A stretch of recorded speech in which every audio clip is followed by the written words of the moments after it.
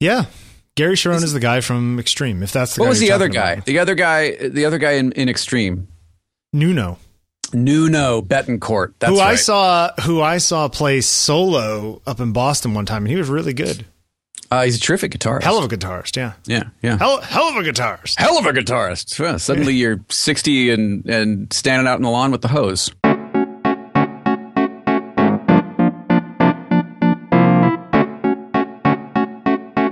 All right.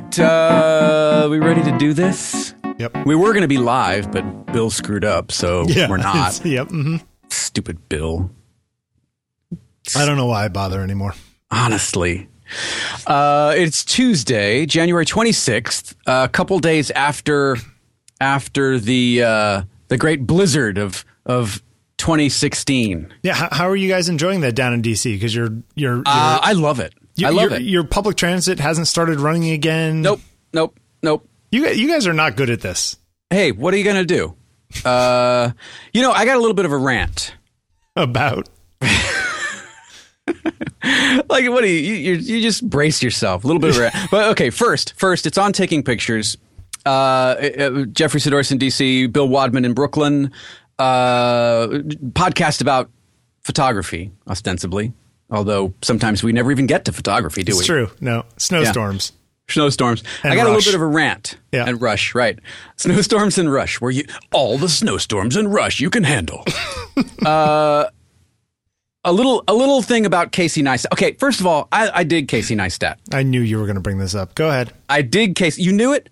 Yes. All right. So here's the thing. Do you know where I'm going with it? You don't know where I'm going with it? I know where you're going with it, but really? I don't know what your opinion on it is. I have a very strong opinion on it. Okay. But go Here's ahead. Here's the thing. I dig Casey Neistat. Yeah. And if Casey got permission to fly the drone and licensed the Frank Sinatra song and cleared all this stuff, well done. Fair play. If you did not and just decided to go rogue and fly a drone in New York City and use copywritten material and drive around willy-nilly after the mayor had issued a travel ban. Yep. Then I think that is horribly irresponsible. He should be put in jail. He should have been arrested. And it sends a message to those followers and fans who want to emulate you that it's okay to do this kind of stuff. Okay, I thought you were going to come out on the other side of this, but I wholeheartedly agree with you. I think they should. And then there's a story where a cop came up to them and essentially said, "Oh, you guys just keep doing what you're doing. I just have to look like I'm talking to you." No. Here's the thing. The rules do apply to you. Yeah. If I fly a drone in D.C. over the mall, I'm going to get hauled away by Capitol Police in handcuffs. Yes, as you should. Right. So it sends a message that if you've got money and 5 million followers and a YouTube jacket, that you're somehow above the rules do not apply to you. And I don't completely agree. And Casey, I know he probably doesn't listen, but if for some reason you do listen, I dig what you do. I really do. But, I think this was an example of I'm going to do what I want and F the system. And I'm, thankfully nothing happened. Nobody got injured. Nobody got, hurt. But, for those people that want to be like you, this is fuel for them to do what they please. And they're not going to get treated the same way. They don't have the same level of entitlement or the same level of reach and on some level untouchability that you do. Yeah. So again, I love the final product. I love the one with the Aladdin on the boosted board. That was terrific. But I just question the kind of message that it's sending when I'm going to use copywritten material. If I used a Frank Sinatra song, I would get at the very least a cease and desist, I would imagine. Mm-hmm. And I don't know that you can claim fair use because, you're a commercial. It's not fair use. Yeah. So anyway, it just was kind of again. I love what it is, and it's great. But I question the doing of it in the way that it was done. And again, if you got permission for all this stuff and cleared it and made sure it was safe, great, love it. But if not, I just wonder what kind of message that sends. I thought that you were going to bring this up. I was looking in the show notes to see if you had added it, and I thought that I was not worried, but I thought you might come down on the side of like, oh, see, look how cool he did this thing when no one else was supposed to be doing something. He made something out of a crazy situation. No, I don't think it was cool because and again, thank goodness that nothing happened. But if that drone had fallen out of the sky and hit somebody, or if he had lost control, or if the Jeep had, any number of things could have happened. And again, thankfully they didn't.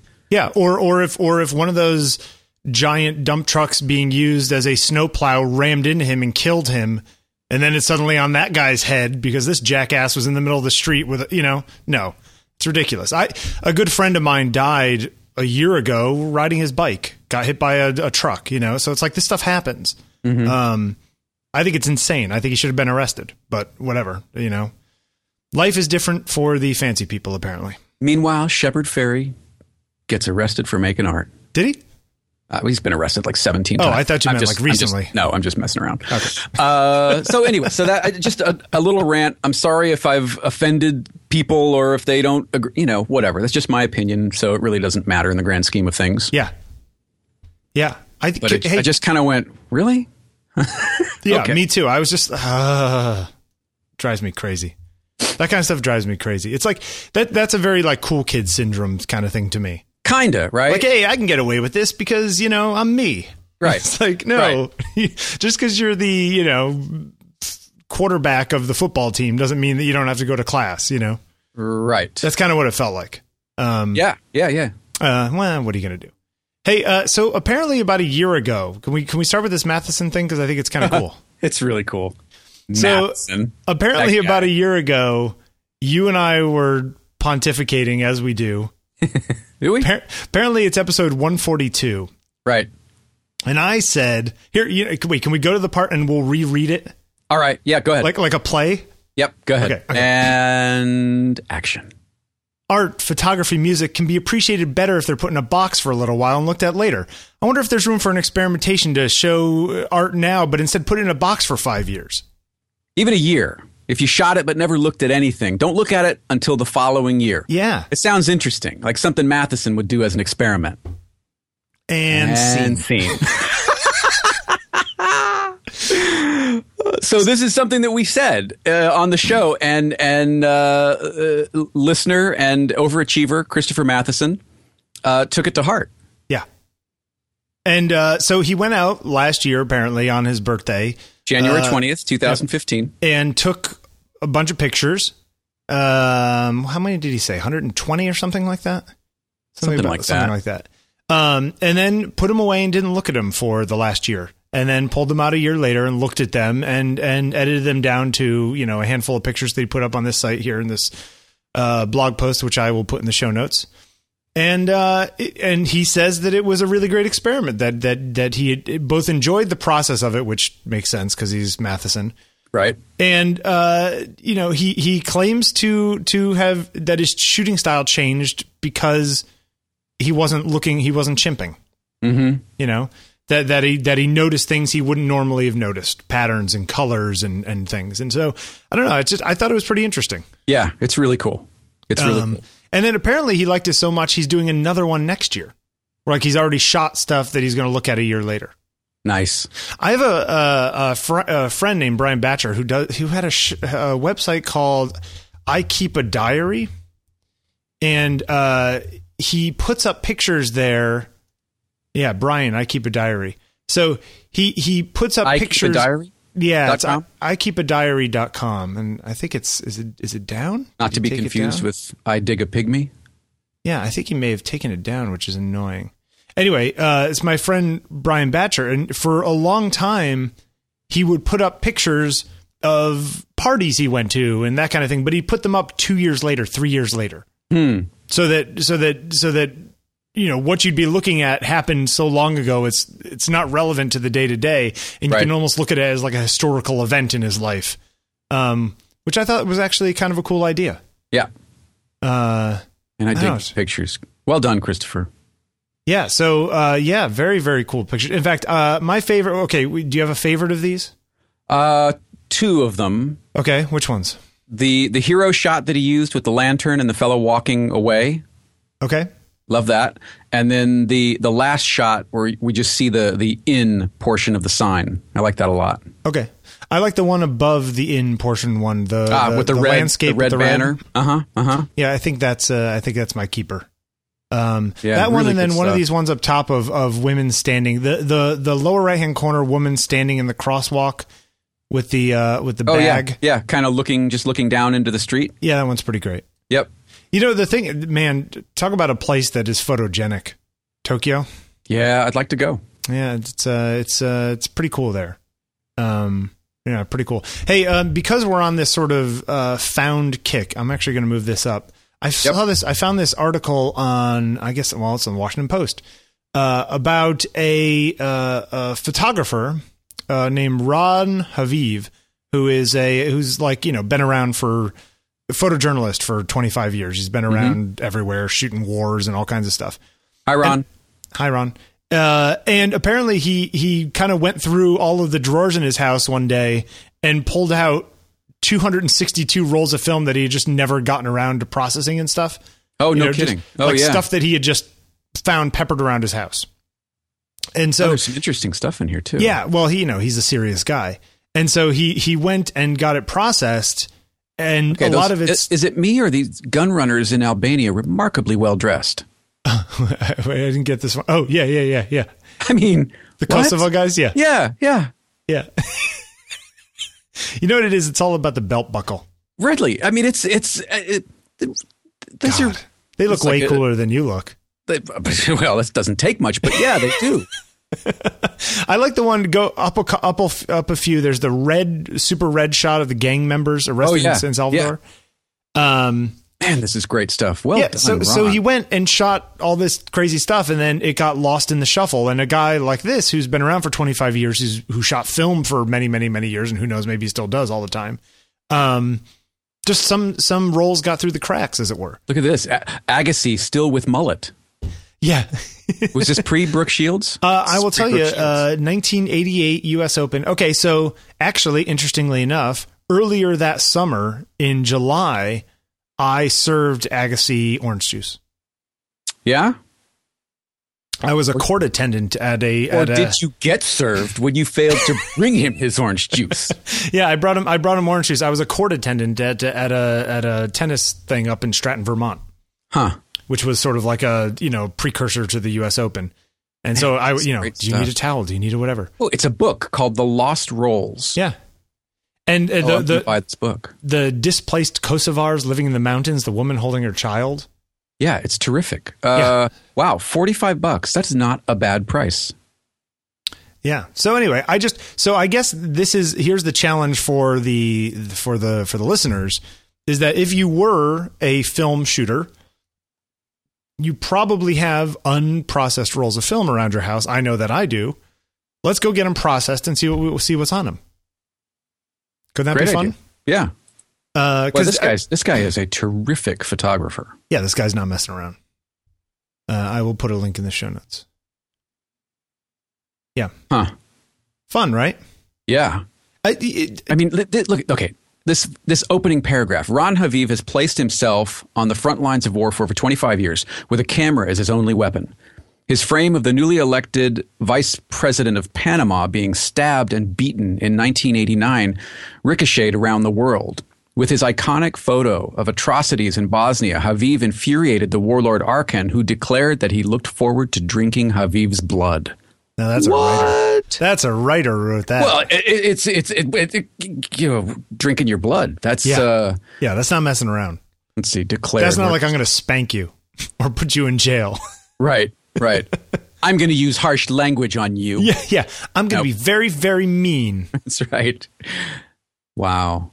So go check out this post because there's some really great pictures and I'm sure the book is great too. I'll find the book and put it in the show notes. Yeah, good stuff. Wow, Ron. You know who I should add to my list of people to talk to? The woman who wrote this article.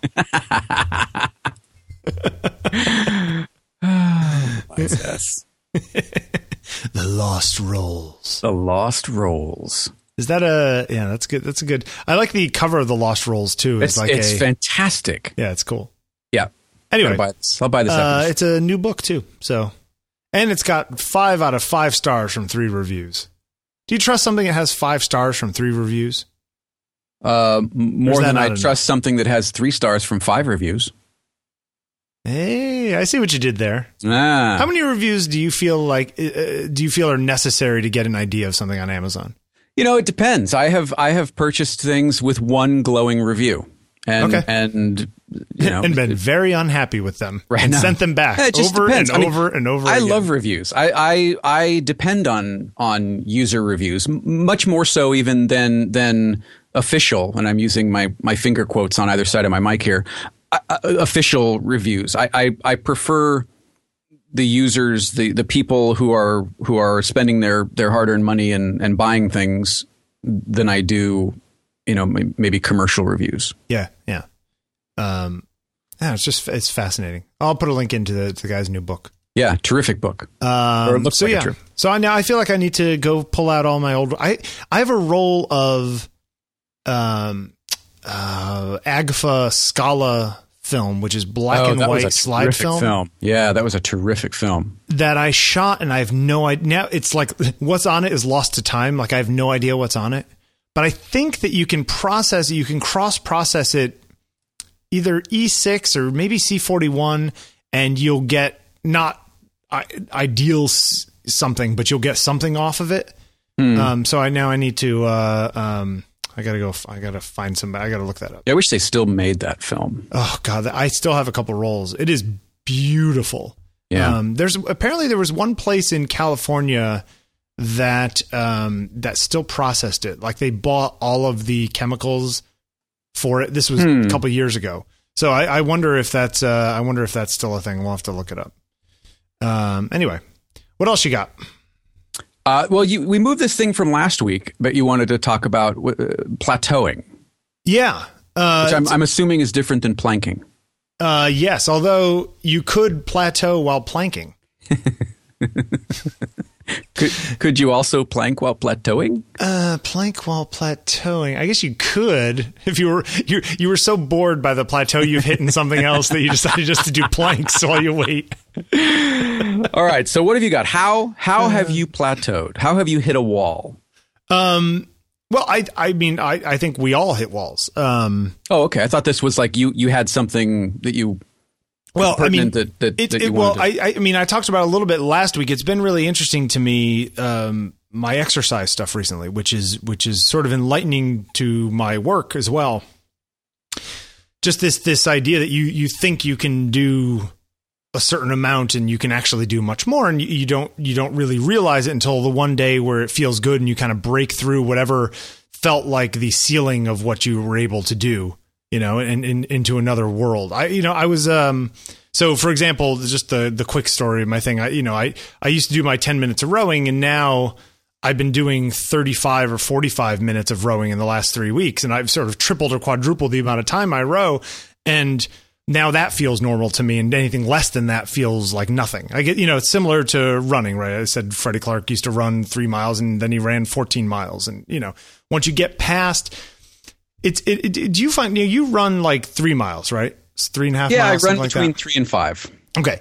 Do you find that the first couple miles kind of suck until you get into a groove? Oh yeah. So where's your groove? How far along until you feel like, oh, I'm in this, I might as well do another half mile or whatever? It depends on the route that I take or route. Okay. Because it's quite hilly around here.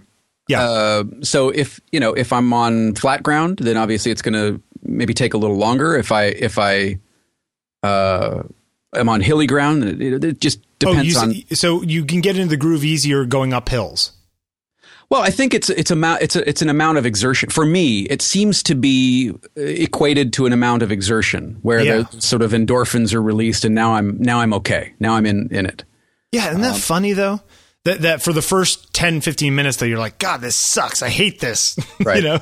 I just want to stop, and everything in your body is just screaming for you to stop, Anyway, so this applies to, I think this applies to photography and art as well. I mean, I think you get in a certain place where, you know that you've reached some sort of plateau, and you don't. But that doesn't necessarily, knowing that you've plateaued doesn't mean you know where to go next, I guess is part of what I wanted to talk about. I agree with that. I seldom know where to go next. Yeah. And so and doing the work doesn't mean that you're going to get where you need to go or where you want to go. Yeah. And so sometimes I feel like there are times when I've gotten everything I can out of something, but I keep doing it because it's sort of like, I don't know which way to turn, so I'm going to keep pedaling a little bit. I'm going to pedal slowly as I reach the intersection because I still don't know which way I'm going to turn until I get there. You know, almost like I'm going to put it into neutral and let the engine run until I want to put it back in gear. Give me an example of how you see this happening in your work. Okay, so the corner stuff that you do or do not like, depending on the day. I think that's a fair assessment, because I think you have changed some of the lighting up where you've gotten some really great stuff. Yeah. And I think for a little while you were stuck in this sort of one light, really harsh shadow kind of thing, and I didn't like that. But I think the last few have opened up, and you've taken on kind of a different dimension. I've done the same lighting for probably the last 8 months or so. But yeah. But fair. Thank you. But here's the thing. It's like, I feel like I've gotten out of that setup what I was looking for. Which was what? Which was to, I wanted to do simple portraits. I wanted to have them in a constrained space. I wanted to see what I could do within that space. I wanted to use one or two lights. For the most part, I use two lights now. One fill and one beauty dish gridded. I feel like I could take this setup on the road if I had to, and take portraits that I feel like I would be comfortable going in with this setup in a working situation. You know, if they asked me to shoot Obama tomorrow, I could bring this setup and feel good about it and not worry about it. You know what I'm saying? That kind of thing. And so I wanted to get to the point where I was so used to taking these pictures in this corner that they became really comfortable to me, so that then I could sort of not be thinking about any of the technical things. I wanted to get the motion under my hands, you know? Okay. And so using your analogy, are you pedaling more slowly? Are you coasting to see where this is going to evolve next? I am coasting in the sense that I think I'm done mostly doing these corner portraits, although I have a few people that I want to get in here before I kind of really finish, that I've been trying to schedule. Scheduling is a large portion of the annoyance of this. Sure. But I'm not looking to do anything new here. I've gotten out of this what I wanted to get out of it, which was a comfort in a very simple, very classic, very comfortable me lighting style that I was looking to refine, I think is the word I was looking for. So, well, and I think you have. I mean, like I said, yeah. I think the first batch of them, for lack of a better word, I didn't dig the lighting at all. You know, it was this whole like obsession with Caravaggio run amok.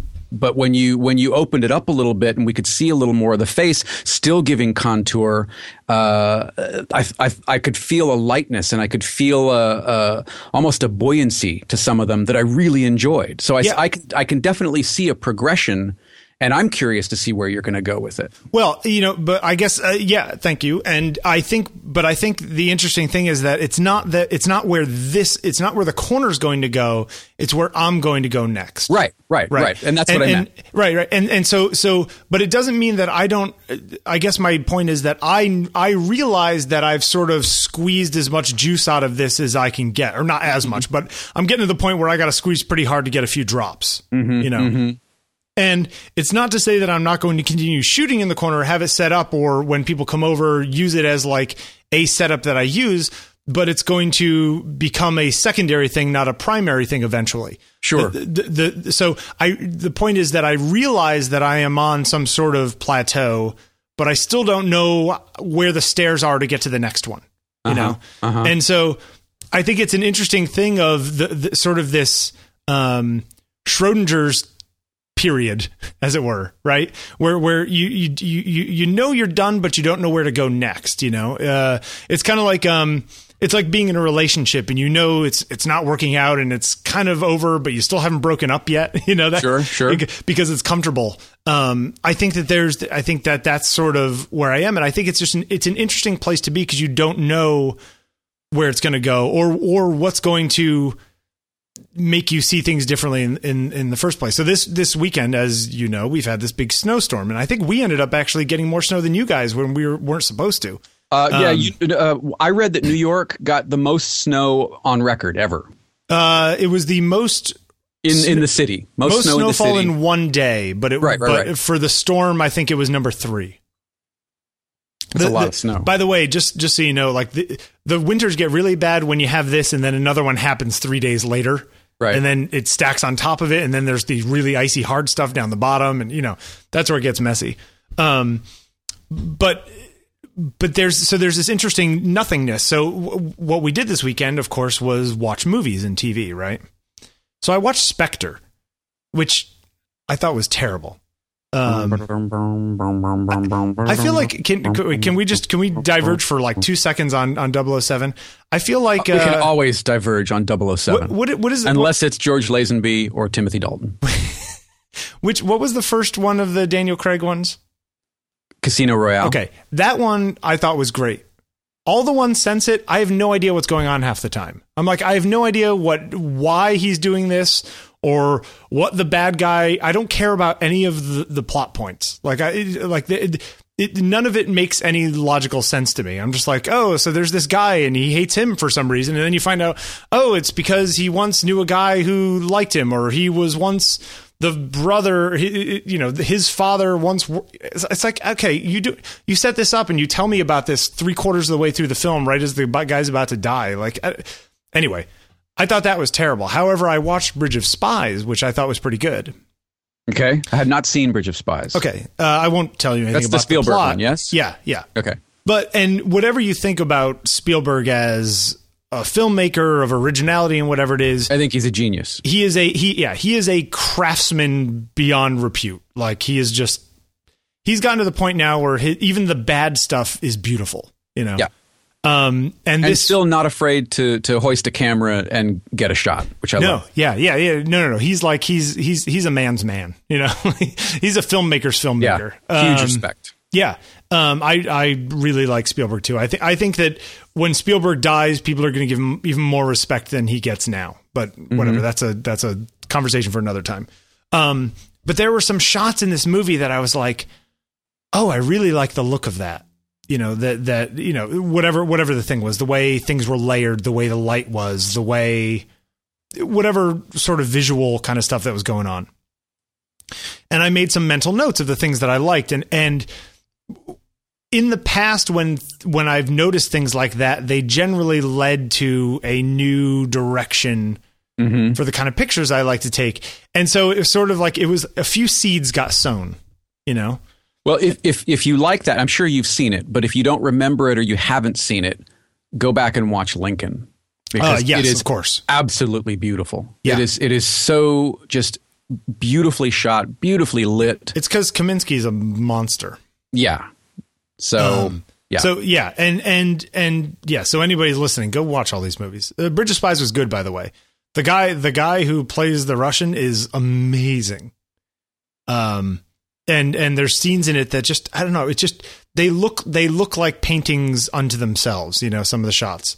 Anyway, so I guess the point is that if you feel like you're stuck, plateaued, that's actually a good place to be, because it makes it's a realization that you've learned what you can learn from your current mindset, and that pretty soon a new mindset's going to come along, So it's like falling out of love with the person you're with can often is the first step in finding someone new. Right. So I don't know. What do you think about any of that? You got any thoughts? No, I mean, I think, look, plateaus and obstacles are sort of, the two sides of the same coin. Yep. You know, and I think you need each of them in equal measure to move forward. Yep. You know, maybe we spend a little more time on the plateau because you're looking around. You're trying, you know, you're on the one and you see the other one in the distance and you go, okay, now how do I get there? Yeah. If you even see it.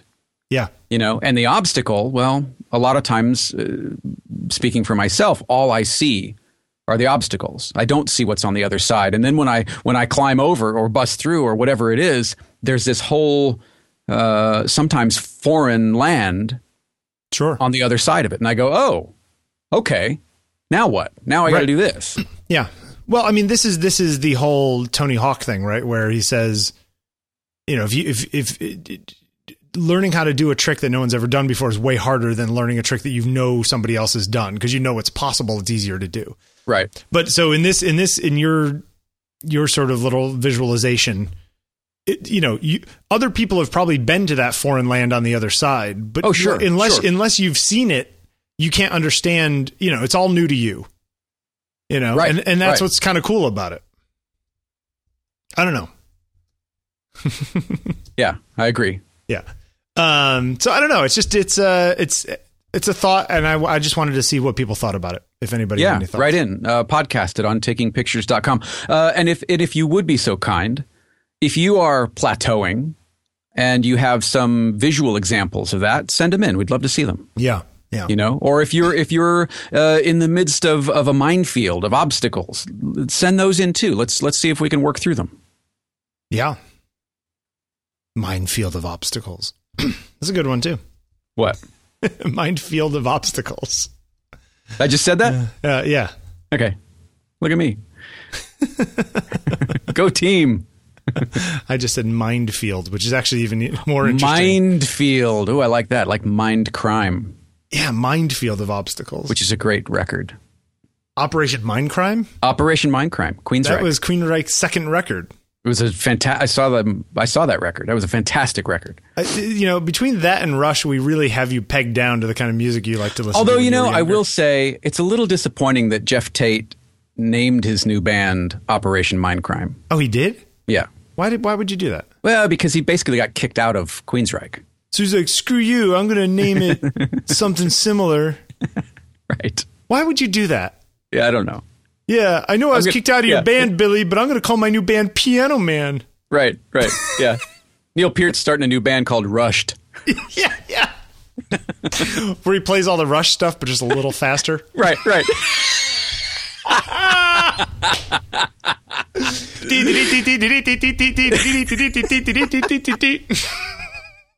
right. On a day where you meet me try, today's top time, me try. Okay, back on track. Yeah, that was funny. Yeah, it's good. Everyone else is going, why do they always do that? Oh, it's always with the Rush, these weirdos. Jesus. We get it. Prog rock, we get it.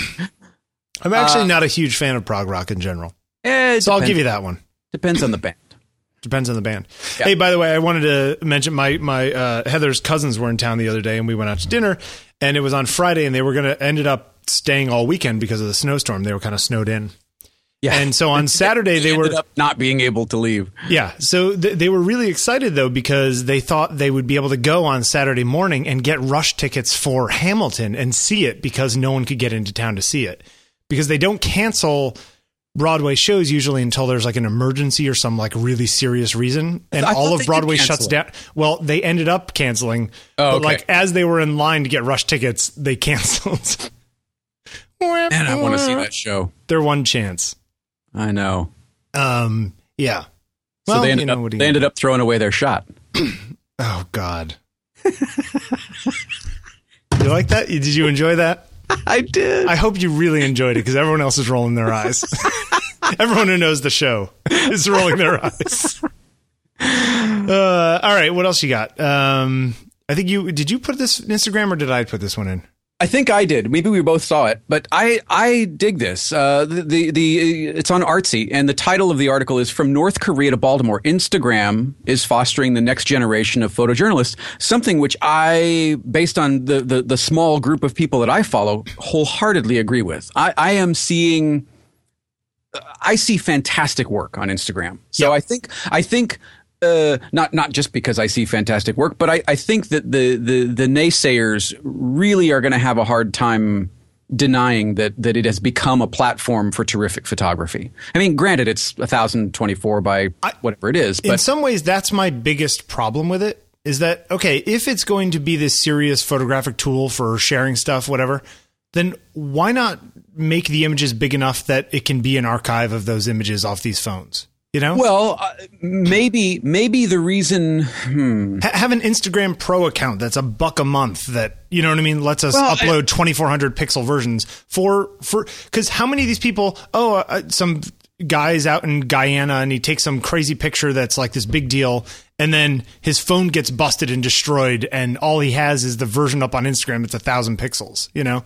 Yeah, but the other side of that is if you put up 2400 pixels, then is there a greater chance for infringement, abuse, theft, that kind of thing? Still illegal. I know, but you're not going to make a okay. Well, then have a version that it puts it archives a larger version and shows you a smaller version or something. You know what I mean? I would think would be cool. I guess I'm just saying, if this is going to be the mode of communications, at least let me zoom in on pictures. You know.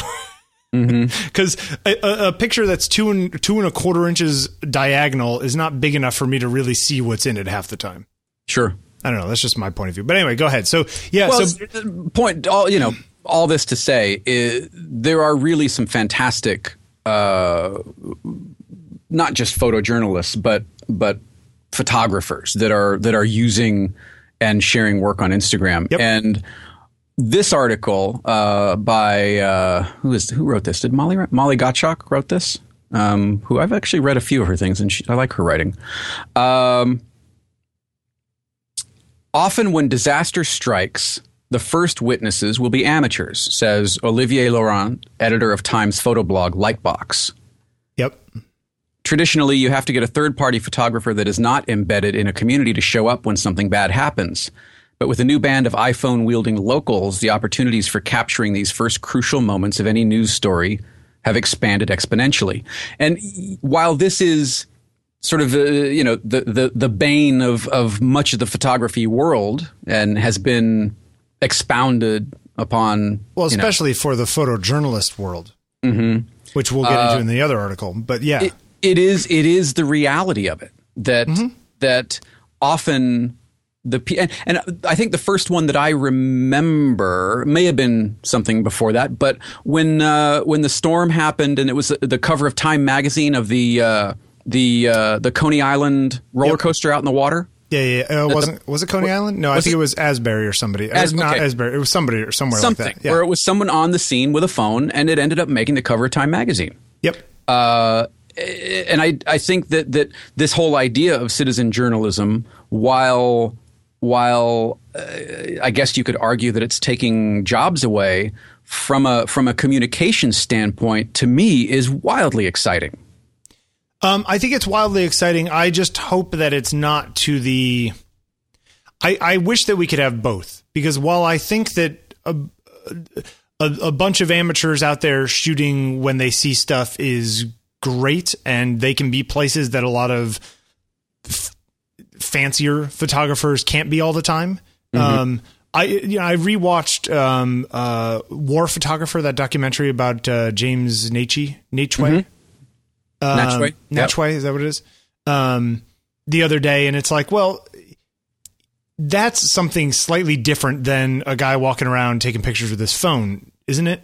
Like that some guy walking to work sees some guy get stabbed by police. The stuff that James was doing is a little different than that. I hope that we could have both at some point, as opposed to a million different scenes happening, shot by a million different photographers. Seeing a handful of things shot by a single photographer from a particular point of view is a very different thing. Sure. And I hope that one doesn't kill the other. I don't know how much hope there is to do that, but that's my hope. The end. Let's see. Okay, the photo agency of the future, a hive mind of eyes and ears, around the world is a quote let's see, Kuriyama. Who is this? Who is Kuriyama? I forgot who he is. Yeah, what do you got? Let me open the article again. I was. Yeah, I can't remember his role. Okay. Anyway, the point is that it is this sort of worldwide agency without being an agency. Yep. Yeah. I mean, it is. It's crowdsourcing photo news, right? Yeah. I mean, and there are guys out there who have a lot of followers who are doing it in a more in a manner that's probably at the level of the guys who were doing it 30 years ago, the guys and gals, but they're probably getting paid less for their images now. Right. So yeah, it's interesting. I mean, well, here, this locks in. Okay, so he's one of the photographers. Teru Kuriyama is one of the photographers. I was under the impression that he was like an Instagram person. Yeah, no, I thought he was with one of the agencies, but I misread that. Well, terrific work though, by the way. This other article that I think you put up about this college kid who takes lots of pictures of politicians. Gage Skidmore. It is a pretty cool name. Cool kid. He's going to be cool just because of his name. Apparently has taken pictures of a whole bunch of political people and puts them up on Flickr with Creative Commons license. Right. And so they end up getting used by all kinds of manner of news agencies and political campaigns. For example, the picture on the Trump homepage is one that this kid took. When Skidmore learned that Ron Paul's son Rand Paul was running for the U.S. Senate in nearby Kentucky, he jumped at the opportunity to photograph him throughout the early months of 2010. He convinced his parents to shuttle him between states to more than 40 speaking engagements. In his pursuit of Rand Paul, Skidmore inadvertently snapped photos of other attendees, Rick Santorum, Michelle Bachmann, Rick Perry, all future presidential candidates who were relatively unknown at the time and for whom very few free-to-use photos existed. Yeah. So, I mean, this guy's created this little mini empire of Creative Commons photos. Yep. Yes.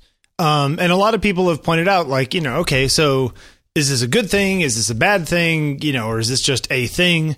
There's a couple comments down the bottom. He did an interview with on the web here, and a bunch of people commented, and somebody said, yeah, Skidmore is doing something horribly wrong. I hate to break it to you, but his photos really aren't that great. They're what you would expect from a 19-year-old who knows how to use a camera. Specifically, Skidmore's photos are just good enough for news outlets to justify using them because they're free, period. I can guarantee you that if Skidmore would charge what professionals charge, he wouldn't see a dime because his professionals take much better photos. As Carrie said, he's also shooting himself in the foot. Only when someday he expects to make a living off his photography, actually sell his images, will he learn why. I mean, really, just try to work for somebody for free and then tell them you expect to get paid. Then they'll shop around for somebody better. But he says, I'm not looking to do this as a career. This is my hobby, and I'm going to give away these photographs for free. I'm going to go into business or whatever he says he wants to do. How do you feel about this? Well, I mean, I don't know. This guy's right. I mean, these are not like amazing photographs of these people. No, but nor are they meant to be. They're not studio portraits. They're roadshow photos. Yes, but you and I have both seen roadshow photos of that Pete Souza has taken that are different than this, correct? Sure. I guess my question is, do people care? Or is a picture of Bernie Sanders at a podium for all intents and purposes the same picture? You know what I mean? I don't know. I mean, I can see both sides of it. I can see that there's a little sour grapes. It's like, when you guys were chasing around the front runners, he's snapping photos of these folks who were at the time relatively unknown. Yep. I don't know. It's tough. I mean, if he wanted to do this as a career, would he be hurting himself? Yeah, probably. Yeah. Maybe. I don't know. Yeah. Is he hurting the rest of the people? I guess is the question. Well, if their photos are so much better and they warrant the money, but they're still not getting the money, then what does that say? Yeah. Yeah, but if somebody says, I need a ride from here to JFK, I can get in this guy's junker, or I can pay $20 for an Uber, a lot of people would just take the junker because it's, hey, I'm still getting there. Yeah. I don't know. I mean, one of the example photographs that they use is on the cover of Trump's website. Yep. And it's him doing the sort of peace sign. Yeah. And I don't think it's a particularly good picture of Trump, though. Okay, fine. It's not. I guess as an aside, I think it's interesting that Trump chose that picture because I don't think it's a very good picture of Trump. That picture. I don't look at that picture and think, wow, Trump really he looks commanding. Sorry, go ahead.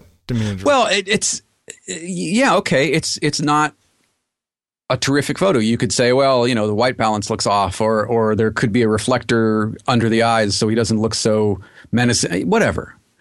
But the fact that this guy is creating this body of work, and such an enormous body of work, I think that at least deserves some attention and congratulations for doing it.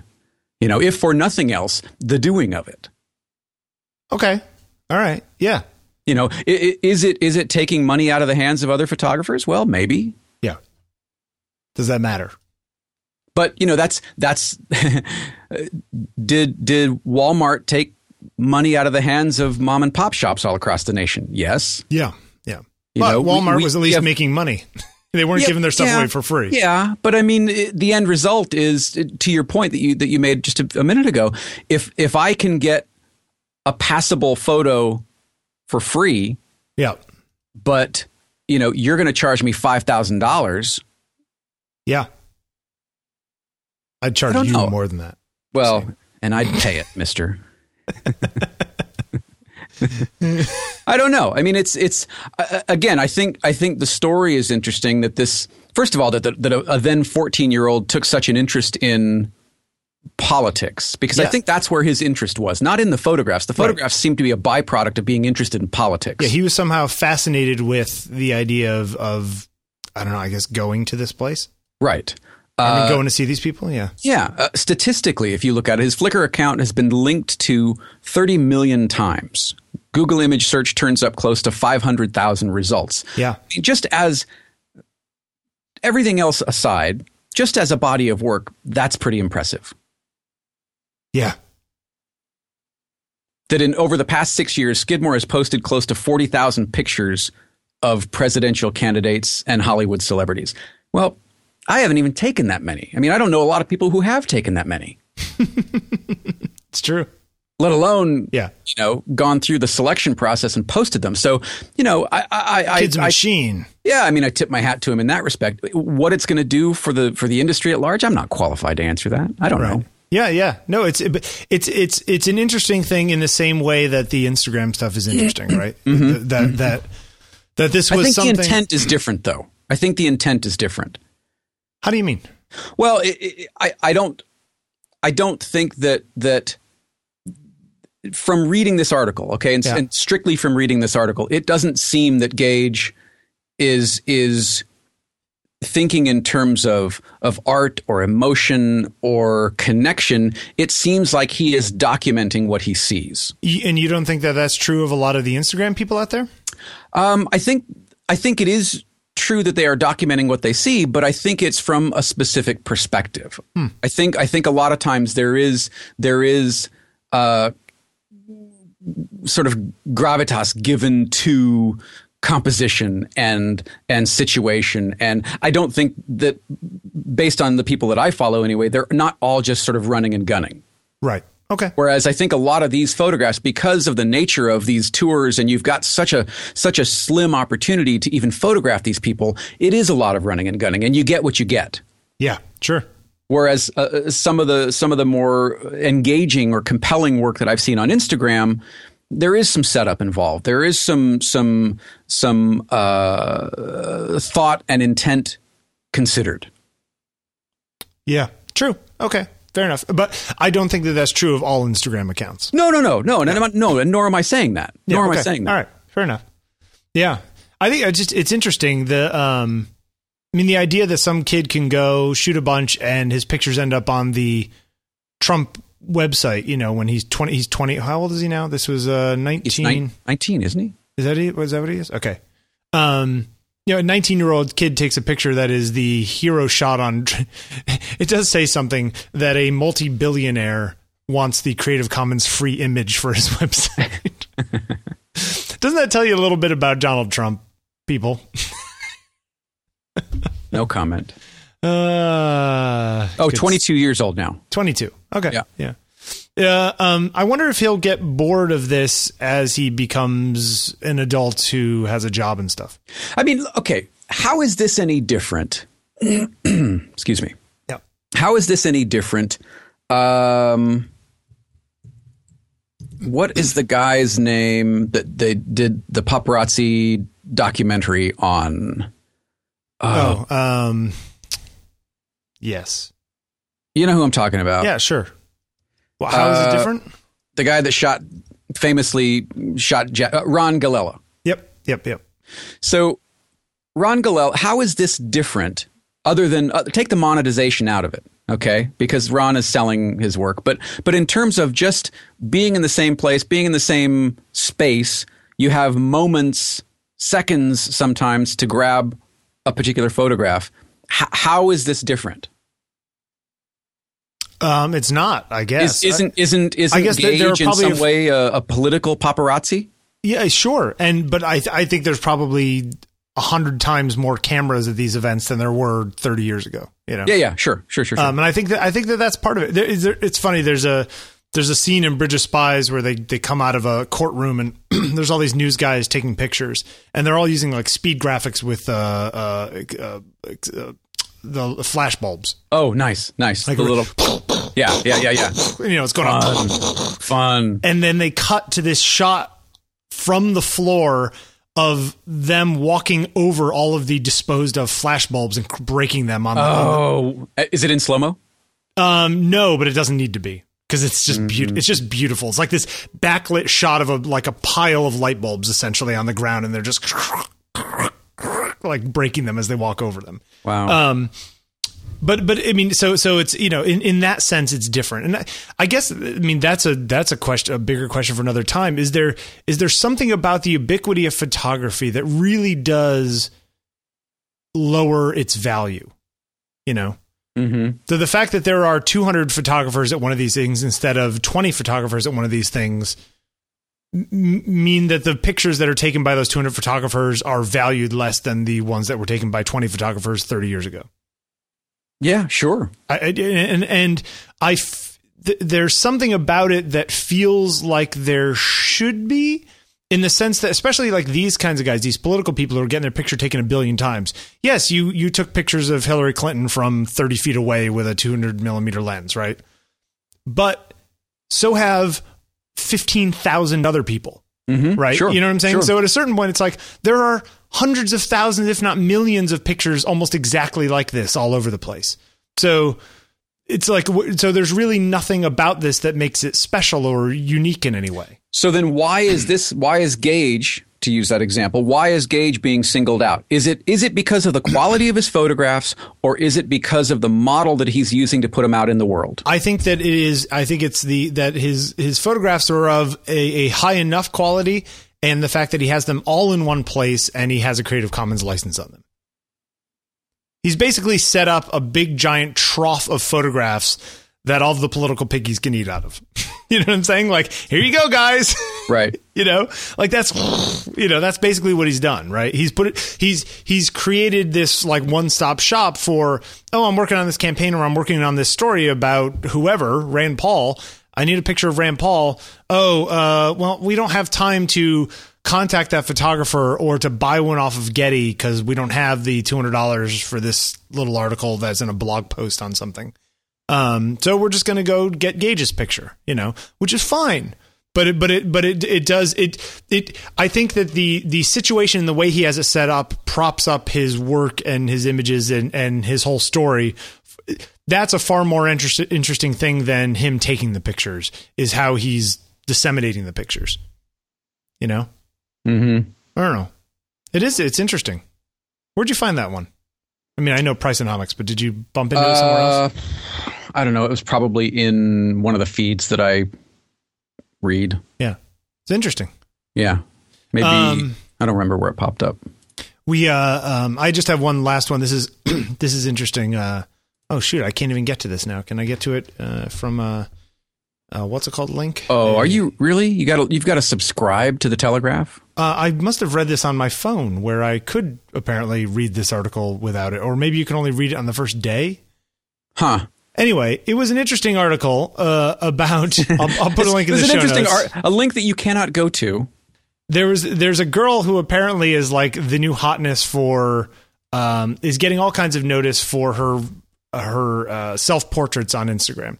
Okay, and they're largely of her in somewhat naked but not necessarily completely sexualized versions of herself, kind of dressed up and all this kind of stuff. And she's getting all this press, and I was like, this is just Cindy Sherman of the next generation, right? I mean, like literally is. What is her name? Cindy Sherman. Well, I can't.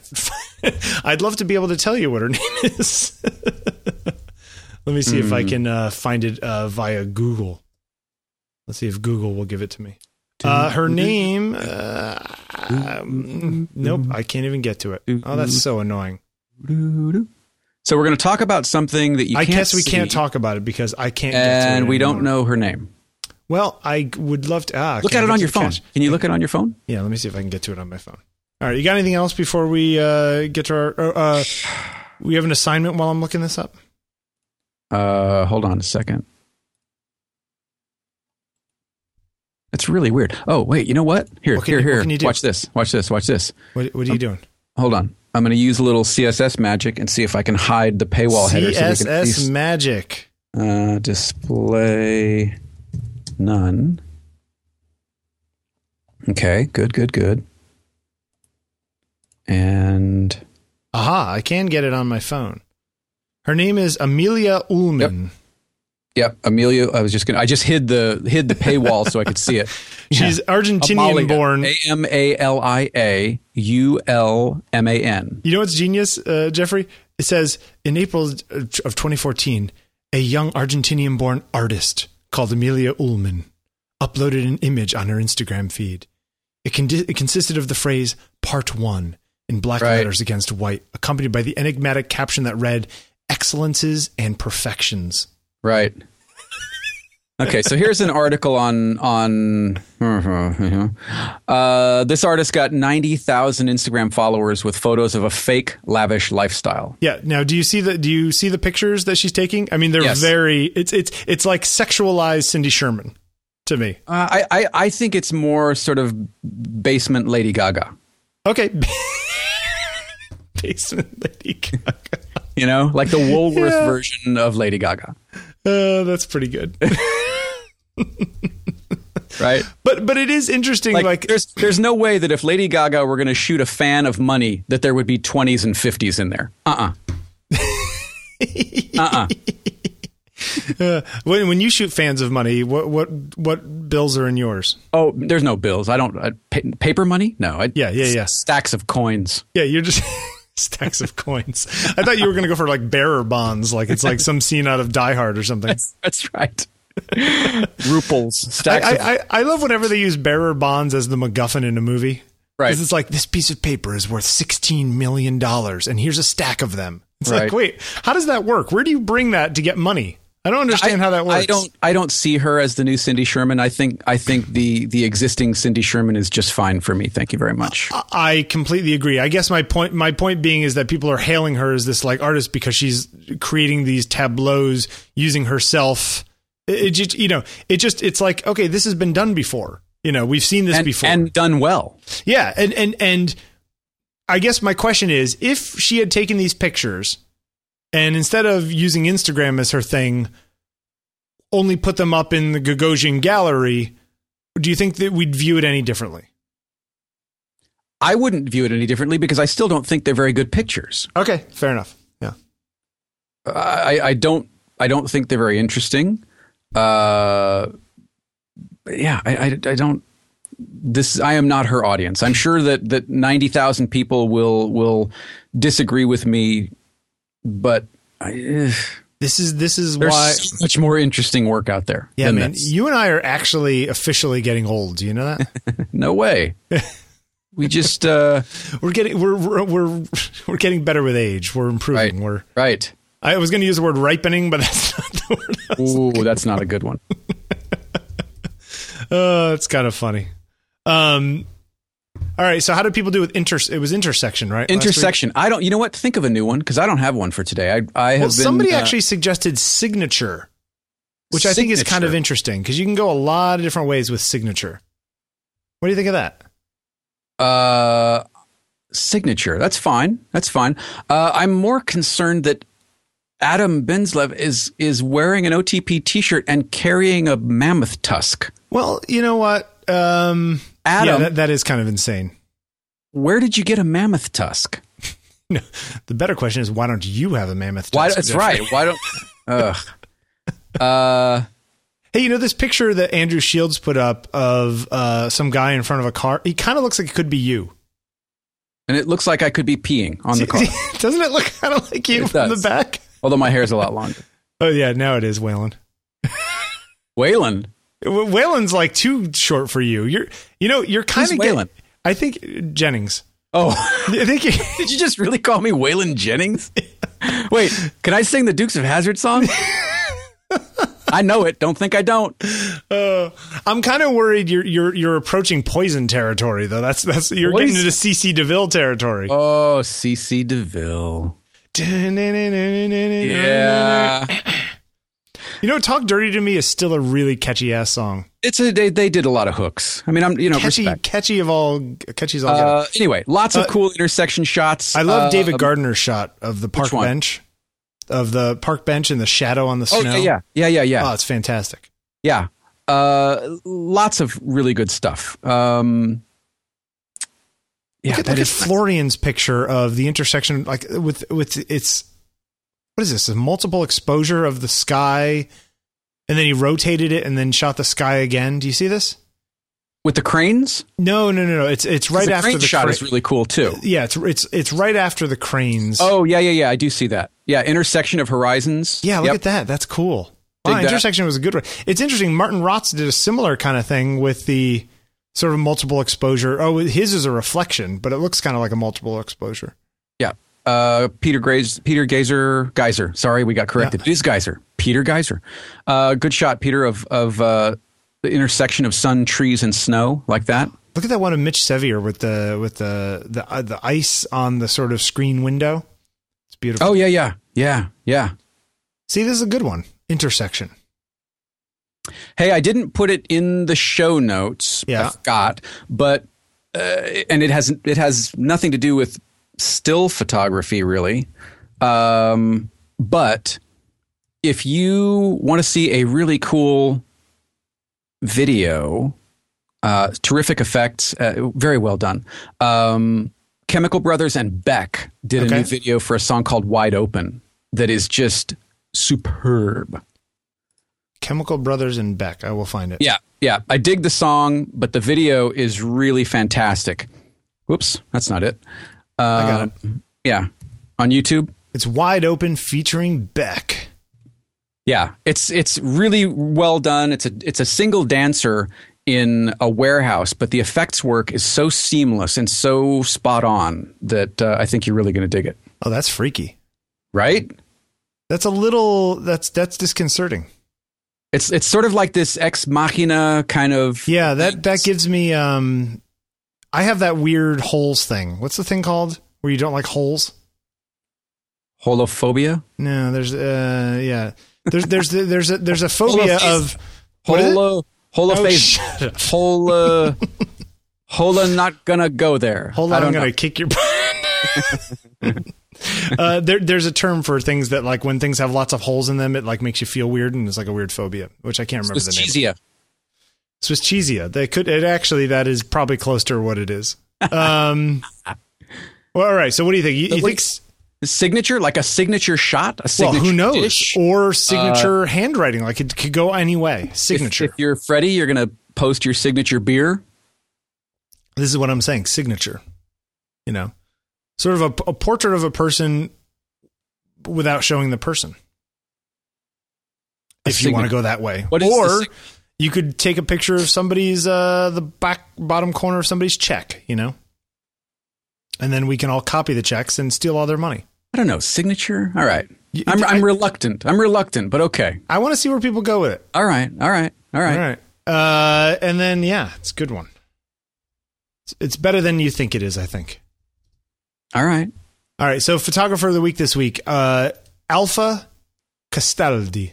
Alpha Castaldi. Yeah. I like that stuff. Italian guy, 1926 to 1995. Largely a sort of fashion photographer kind of guy. Sure. But if you look at this last, first of all, lovely work. Yeah, this is great. Look at the dress with the steamer. Yes. Oh my gosh, are you kidding me? Yeah, right? He has a whole series of like clothing on mannequins. Oh, and I love the one below it too, with the hands coming out of the machine. That one almost feels Dan Wintersy. I was just going to say that. That's like what Dan would build to do a shoot. And like the women in the dresses up on top of the Jeep. Yes. Like up top. And then the top one where the women are all like flipping their heads back, the like three women. Like a Stevie Nicks. It's like early Helmut Newton meets Stevie Nicks. Yeah, this is great. Great work. Italian guy. And then, so then go to the last one, this late and modern link, right? Okay, got it. And you scroll down a little bit. Oh, actually, and go into the Prince section. Okay, just a fair warning: the hero shot is there's a naked girl there. The man has taken nudes. Right. So scroll down to Prince. All right, Prince. You'll see like all the cool stills and surrealism. Yep, I see it. All right, and then you go down a little bit, and then there's like a typology of men's fashion. From 1976 to 1980, Italian fashion, men's fashion. And it's like normal guys wearing their daily garb, and this guy went and shot typologies of it. That's cool, right? Then you scroll down, and you get to the Cubist section. Apparently, this stuff was done not collage and not photo collage, but that he actually somehow created cardboard masks. Oh, okay. So these are 3D objects. No, I think he shot... I think that he took pictures using cardboard. I don't quite understand how he did it because it says research on photocubism lasted for over a decade. They're masked multiple exposures on 8x10 sheet film. Huh. So he created masks and then put them somehow in front of the film, took pictures, and then replaced the mask and took another picture. So he's basically creating photo collage on a single sheet of film. Interesting. Almost like the woodcut, like a reduction linocut type thing. Yes, very much like that. Interesting. Isn't that weird? Yeah. I like something I'd never really thought of, but totally cool. And he ends up creating these crazy cubist things. So essentially, he's creating a series of masks out of an 8x10 template, I'm assuming. And then he's basically sticking those on the film before he exposes it. You know what I mean? Like puts them on, takes an exposure, swaps it out. I thought that was super cool. Maybe he does it. Maybe he's like created dark slides that he can put in right in front of the film on a large format camera, and he's using that. Experimental nudes are wild. Yeah, and then and then he gets down, and there's those dummy ones too. But yeah, some of the experimental nudes are really weird and shot on Type 55. I like there's in the nude section above. There's the lower left hand corner of the woman with kind of curly hair. Yep, just kind of about the expression on her hand face. on hip. Yeah, isn't that beautiful? She has kind of a Sophia Loren meets 1982 Sean Young. Yeah, I can see that. Yep, and so a little bit of Rachel in there. So you're kind of talking like No Way Out, kind of Sean Young. Yeah, like post Blade Runner. Yeah. I wonder. This is 1975. I wonder if this woman's still alive. So she'd be 41 years older than this. She'd probably be in her late 60s. I wonder what she looks like now. I wonder if he like put this picture and took like how that woman changed. Yeah, beautiful work. Good find. Where'd this come from? So I follow this. Now I'm gonna shoot myself in the foot by even mentioning it. There's a guy who I started following on Instagram who doesn't put up. I'm sorry. You follow him on where? Yeah, Instagram. Who doesn't put up his own stuff. Or rather, I thought that it was his own stuff. And every time he put something up that I liked, I was like, oh my God, that's amazing. What is that? Andy Adams? No, Johnny Fout. JonyFount. Johnny Fount. Johnny Fount. Here we go. Follow. Wow, he's only got 289 followers. And he puts up random stuff by other photographers. Yeah, this is great. You know who else does that on Facebook? Carl Lavia. Carl Lavia? Yeah, okay. I think that's how you pronounce his name. I'll send you a link. Fantastic finds, just sort of out of the blue random finds, but really wonderful. Yeah, so I've found a number of really great photographers from this guy. Stuff just obscure Italian, portrait and fashion photographer from the 70s. Like, how the hell am I going to find that? That's yeah. So anyway, I just thought this was this really, really fun. Alpha Castaldi. Yeah, good stuff. So yeah, go check that out. You got anything else? Oh, hey, if you guys want to, did a little side project I've got going on. Yep. Called Ask Bill and Dan, a little side project podcast. Okay, let me see. Let me see if I can guess where this is going. So you guys ask each other questions. Yeah. I ask Dan to ask me a question. So, Bill, what do you think? Yeah. I don't know, Dan. What do you think? But Bill, what do you really think? Nice. New show, about 25 minutes an episode. It's like car talk for photographers. So we somebody calls in and they ask a technical question, usually like, oh, what do you guys think about, for example, one of our questions was about third-party lenses on Canon or Nikon cameras. Like, should you go buy that Sigma lens or stick with the Canon one or whatever? Now, I have a question. Yep. If you don't know, are you really going to say you don't know, or are you going to try and BS your way through it? We answer the questions to the best of our abilities. Right. So, there are times when we so go, you say, hey, I don't really know, but we will look it up and we'll have a follow-up next time. Yeah. Or we put links in the show notes or what have you. I mean, we have a general idea of what the questions are before we get asked, Right. So, and we have done research before, but we've done 2 episodes. They're about 25 minutes a piece, 2 questions per episode. So like 10 minutes a question. And they're fun. And it's, me and my friend Dan Gottesman, who I used to do Circuitous Conversations with, who he and I were talking 2 or 3 months ago, and he was like, oh, I think I want to do like tips on YouTube. And I was like, that'd be fun. We should do a call-in show. And people asking questions about YouTube? No, he wanted to do just like photo like tips, a video on show. YouTube. Yeah, exactly. Yeah. Okay. And I said, well, why don't we do, resurrect Circuitous and do sort of a call-in thing where people can call in with technical questions, because Dan was a Mac genius and all this kind of stuff at Apple, and he's a digital tech now for a lot of photographers, and then I do the actual taking pictures side of it. So the two of us are a good little nerdy companion. It's sort of almost the exact opposite of this show in the sense that we're talking about all things technical and not really about the art, but it's fun. It's like yin and yang. So anyway, Ask Bill and Dan. Which one are you? Go subscribe. Yin or yang? Yeah. Wait, what is the yang, the darker side? Sure. Dan's got darker hair than I am. I'll give him Dan yang. the light? Are you? I guess, yeah, that's a good question. We'll have to figure that out. Anyway, new episodes on Fridays. If you have a question, go to AskBillAndDan.com and ask a question. So you're calling people? Are they? We're submitting questions on the website. Google Voice? What do you do? We are submitting questions on the website, and then if we like your question or if it's interesting enough, we set up a time and we do a Skype call. So right. Okay. So that's how that's done. So it's fun. So we've done.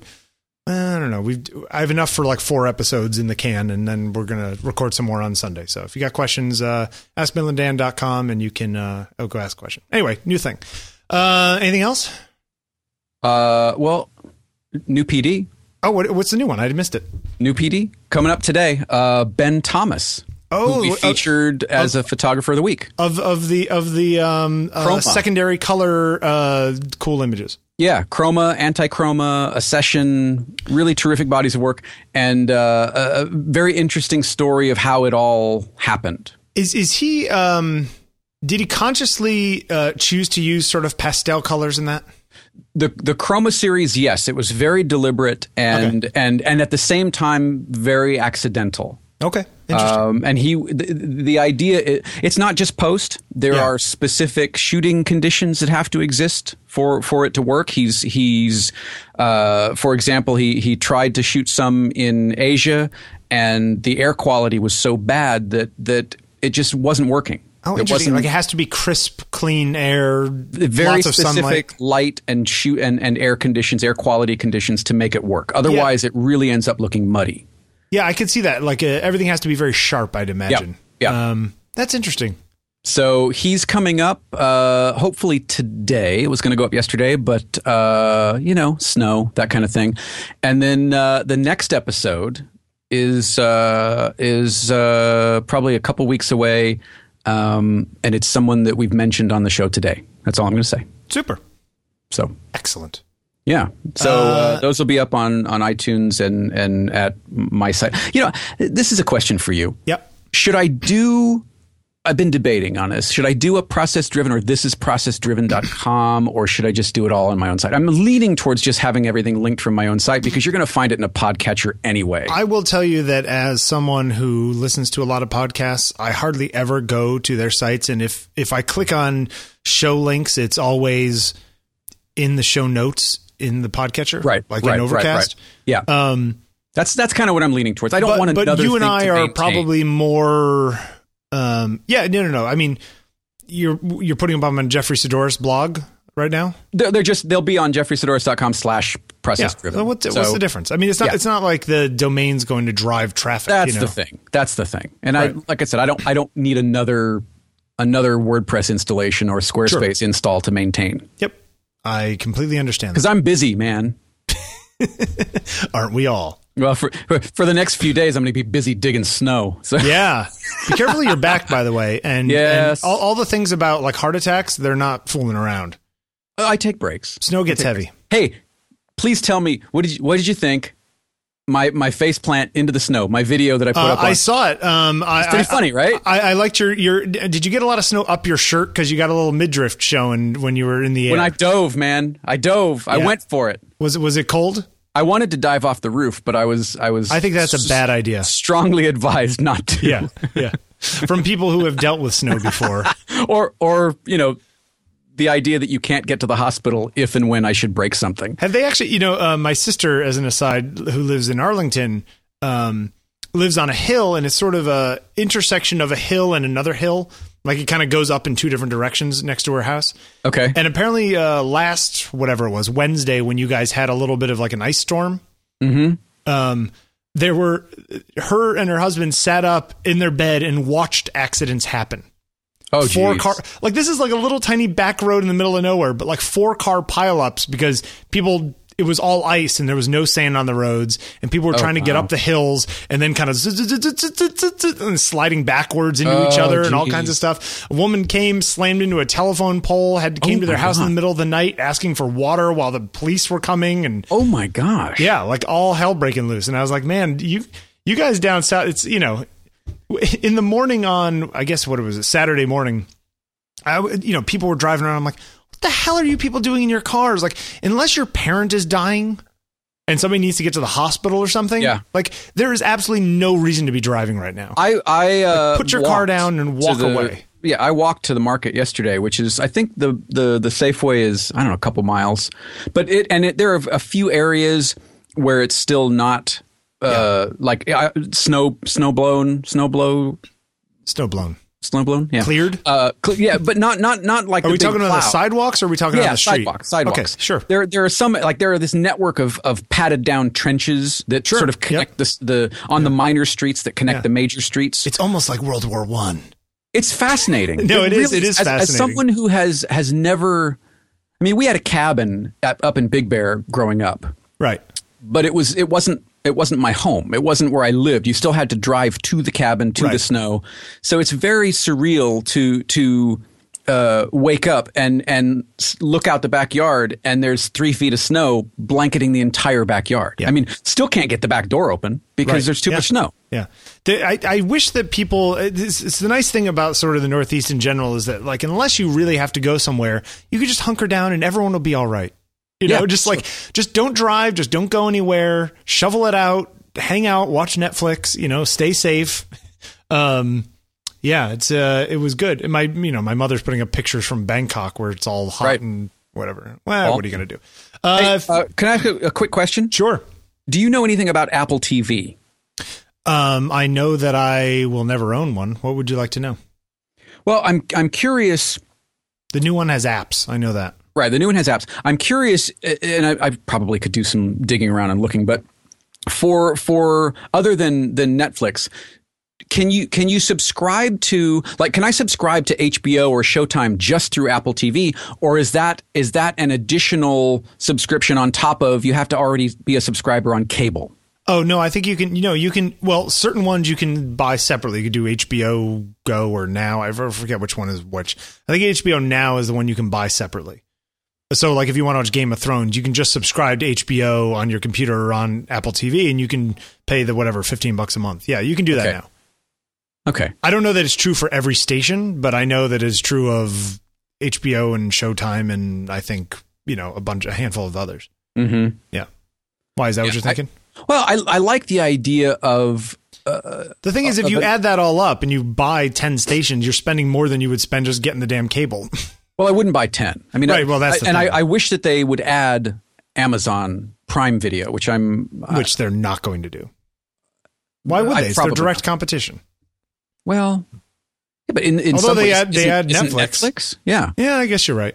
So I guess, is that Amazon stopping that from happening? Because they want you to buy Fire TVs? Yeah, I'm not sure. And now, if I have an app on my phone or iPad, yeah, will that app work on the TV, or is that a separate purchase, or does it have to be engineered for the? No, they're specific. There's a special API for the TV. I know that much. So I would have to, like, if there's a game that I dig on my phone, I'd have to buy it again for the TV. I think it might, no, because a lot of stuff isn't. It's like it's sort of a different platform. It's not like everything that works on your phone works on the TV. It's like there's an Apple TV platform which is based upon iOS, but I think it's a completely different set of apps. But is it in the universal in the sense that you can make an app that'll work both on phone and iPad? So can they make an app that'll work phone, iPad, and TV and be updated to run all three? I do not know for sure, but I imagine probably. But I imagine that most people aren't going to do it. I know that Marco mentioned on ATP. Accidental Tech podcast that he was looking into doing a version of Overcast for the Apple TV, and then he was like, "This is just a waste of time. I'm not going to do it because no one's going to use it." So I don't know. Interesting. Yeah, you going to buy an Apple TV? Not if it doesn't do what I want it to do. I mean, I do everything through my computer through a projector, so adding a whole other layer, like I don't have a TV to plug anything into. Yeah. Everything I have right now is running through a PS3 still, because I don't have a PS4, but I'd like one. Can you do Amazon TV through the PS3? Yes. Okay, well then why not just keep using that? Is the interface that bad? The interface isn't too bad. I like the idea of being able to search across all platforms, but again, if they don't have Amazon TV, Amazon and Netflix are my two go-tos for movies and TV. Yeah. So yeah, I was just curious about it. I thought you might know. I do not know for sure, but I know that it is its own platform. I don't think that they currently have the Amazon thing. I wonder if maybe I'll write in to Ask Bill and Dan and see if they know. See what I did there? That was nice. I like that. All right. Actually, maybe Dan would know because he was former Apple guy, Genius guy. He was. Yeah. So, I mean, I don't know. It's a good question. I'm sure actually he probably would be able to know, or we could certainly do research for it. Hey, by the way, agfascala.com, real-time follow-up. There is a place, the DR5 lab, that will both sell you Scala and process it, apparently. Wait, Scala is still available? Well, they bought up a pile of it, and then they're selling it and selling processing. However, the processing only 120 is $14.50 a roll plus plus other stuff. So that's not $5. It's DR5 processing, but there is a way to do it. So you're looking at probably $25 a roll. Yeah, and then whatever the film cost you for this is not a good thing to do money-wise, Yeah. This is a good thing to do because you happen to have Scala lying around, you want to get it processed. Mm-hmm. They're in Des Moines, Iowa. Yeah, DR5 Chrome. The processing lab? Yep. Yeah. DR5.com. Apparently they still do Scala, which is crazy. Yeah. Anyway, real-time follow-up. If you want to get a hold of us, podcast at ontakingpictures.com. We are at Bill Wadman, at Jeffrey Sidoris on Twitter and Wait, did we have anything that was somebody wrote in? What were they? Well, I'll give the thing while you find that. And you can send us a voicemail, 347-687-9411. And we love getting voicemails. Yeah. Maybe next week, though, have a little more info on a purported 4-inch iPhone. Yeah, what do you think about that? What do I think about it? Real quick. If it was the same specs as the new one, you'd get the small one. If it was the same specs as the new one with the 5S case, yes, I would go back to that in a heartbeat. Yeah. I love that form factor almost as much as I love the 4S that came before it, but the 5 is still I like that squared, chiseled off. I like that chamfered edge. Yeah, you're not going to get that. You're going to get a smaller version of the 6 with a slower processor. I think that's what your end game is. See what I'm saying? Well, then I don't want it. Okay, fair enough. Yeah. I mean, I liked the small one too, although when you feel one now, it feels really small. I bet. I don't know if you've done that. Yeah, I bet. They feel tiny. Anyway, just put that out there. All right. Thanks for listening, everyone. We will talk to you later. Yep. Talk to you next week. Have a great week. Going on and on the way we are for so long. To any fool, it's plain to see something's wrong. As this way, say what you wanna say, though I know your words will lay me out, so I can hear you think out loud. Going through your thoughts the way I have for too long. It's clear to me the way you see me is wrong. As this way, say what you wanna say, I know what you will say will